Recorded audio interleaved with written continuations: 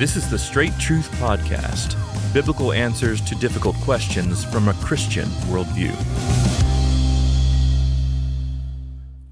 Well, Pastor, in 1 Timothy, obviously in Titus as well, we get the qualifications for overseers and pastors. And there is this comment, an overseer must be above reproach. And then the first thing that said he should be the husband of one wife. You get the same thing said about deacons down in verse 12. Let each the deacons be the husband of one wife. And this naturally brings up the question of, should single men ever be pastors? And so that's my question to you. What might the New Testament say about these things? And even just from a practical standpoint, given your many years of experience in ministry and as a pastor, should single men pursue the pastorate or should they be pastored? Yeah, there's nothing in the New Testament that would exclude a man from ministry just because he's single. Mm-hmm. So when we think about the Apostle Paul, we know that as he is writing as an apostle, serving as an apostle to the churches, he is not married. He's a single man. And there are various viewpoints about his singleness, whether he was once married or not, etc. But at the time that he's serving and writing, he's single. So there's nothing in the New Testament that would exclude a man just because he is single. The fact that the pastoral qualifications include references to a man's marriage and his home life indicates that that's the norm. It's going to be normative, that most pastors are going to be married men. And when they're married, that's the standard for their qualification. Look at their marriage. Are they a one-woman kind of man? Have they been married once? How do they manage their household, etc.? So when a man is married, that's the qualification. Practically speaking, churches find it difficult to have single pastors because there are all sorts of questions that are raised with respect to, is the man committed to singleness for a lifetime? Mm-hmm. Does he desire to be married? If he desires to be married, then you contemplate the dating process, the courtship process, what do you refer to it as, while the man is pastoring a church, which seems odd to most churches or difficult to work through for most churches. So I think practically speaking, a single man is going to find it more difficult to find places to serve in his singleness, but he's not excluded by the New Testament. Think about other ministry positions. We're thinking, about an associate pastor or a senior pastor, but think about in many churches you have a youth pastor, right? A man who oversees student ministry. Yep. Then imagine a man who's single dealing with young women of his own age as he's trying to shepherd them, or slightly younger than him. So it does produce difficulties. Circumstances can also dictate advice, counsel regarding this subject. I think about Paul in 1 Corinthians 7:26. He says, I think that in view of the present distress, and he doesn't specify what the distress is, but they're living in very difficult times at the moment. He gives voice to that in the 26th verse of 1 Corinthians 7. He says, in view of the present distress, it is good for a person to remain as he is. Are you bound to a wife? Do not seek to be free. Are you free from a wife? Do not seek a wife. So given that present time of distress in the life of the church, he was actually counseling singleness if you were not yet married.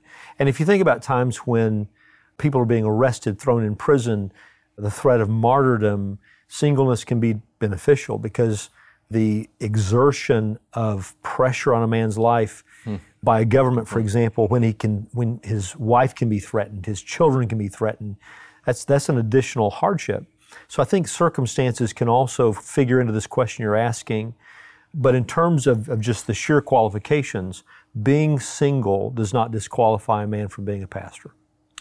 Okay, so is a man that is married then and with a family or just married, is he in a better position to be a pastor in a church than a single man? Is that what you're saying? That the single man has a sort of inherent, not a disqualification, but inferiority, if we want to call that, in terms of pursuing the pastorate, even if he's gifted?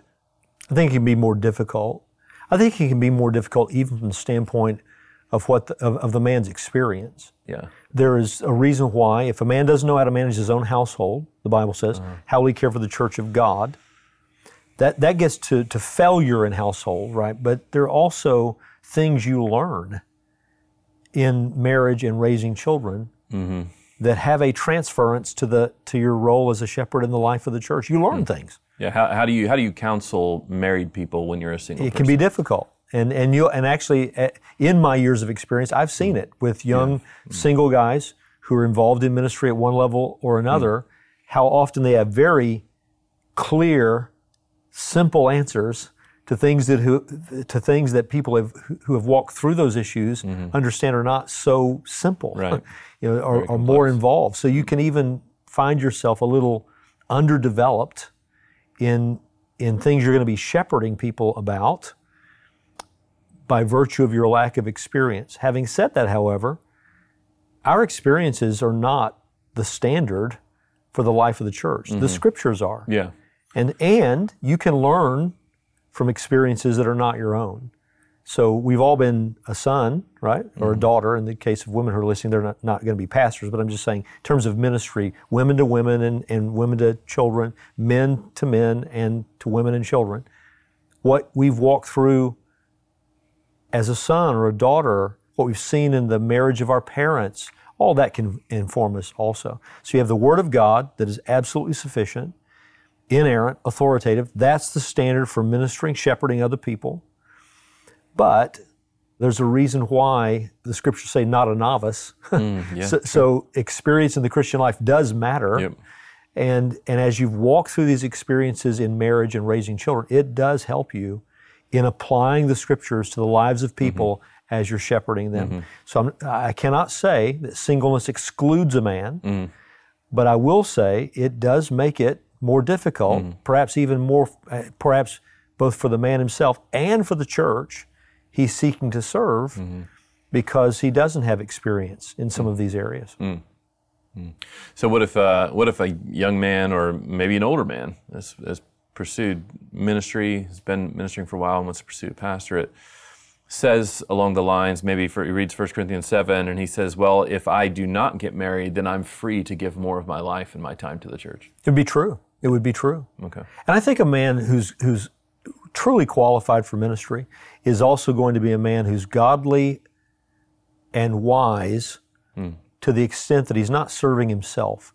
He's serving the Lord and he's serving the Lord's church, which is to say he's going to be wise in how he approaches his ministry work, which would include bringing people alongside him to help him in areas where experience might make a difference. So he would be wise enough to say, this is something that I'm going to give you what the Bible says about this, but practically I don't have personal experience in this. Let me introduce you to this person who does have a lot of personal experience in this area. He has been married 30 years, or he has raised children through this issue, and bring him alongside to help in these areas where he might lack that kind of experience. So a man who's truly qualified yet single is going to bring into the picture all of the gifts that God has made available to the church, all of the experience that God has made available to the church that would assist him as he seeks to serve the church in his singleness. Okay, good. So last thing, so let's just create two scenarios. A young man who you have watched grow up and you can discern the Lord's calling on his life, the elders together discerning that. I'm just putting words in your mouth here, Sure. but you would maybe recommend, as he's pursuing ministry, consider getting married first, whereas maybe a middle-aged man who also you have observed through many years and seen their godliness and their call of the Lord on their life, you would maybe say, get married first, or No, I think you're free to pursue I would ministry. probably say you're free to pursue ministry. Okay. Stay the course if you believe that's what the Lord has called you to. Yeah. There's nothing wrong with that. There's nothing sinful about singleness at all. But it's not the norm, and we have to acknowledge that. And so churches will recognize that in the process of evaluating men and determining who will serve them, that they're going to take that into account. So we just need to be realistic about the difficulties associated with it, but it is in no way, in fact, in some ways, as Paul notes, it's beneficial. Let a man, for example, go serve as a missionary pastor in a very hard field of ministry where having a wife and children would be very difficult. That man has an advantage. Yep. So it's all going to depend upon the field of service, even the circumstances, what's going on in a culture, what kind of persecution is at work, all these sorts of things come into the picture. And so the younger man, though, you would maybe exhort and encourage to consider Paul getting married says, first? Paul says in view of the present distress, and then he has unique counsel. Yep. So in a land where there's severe persecution going on, a man's young but single, it might be the best course for him. So it does, again, we keep coming back to this on our podcast, you can't live the Christian life without the Holy Spirit, and you can't live the Christian life without good judgment. And it comes down to matters of judgment. Okay, good. So Jesus, Paul, maybe Timothy, not really sure. None of them married, and yet the Lord used them in wonderful ways. The Lord used them in wonderful, powerful ways. Yep. Okay. So we would be wrong to conclude that a single man can't serve the Lord's church.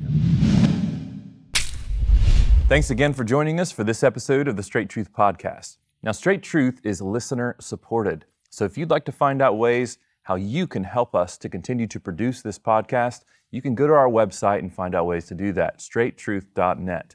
At that website, you'll also find links to all of our previous episodes and our social media channels, so be sure to check it out. Straight Truth is a production of Walking in Grace Ministries, the preaching and teaching ministry of Pastor Richard Caldwell. For more information, go to walkingingrace.org.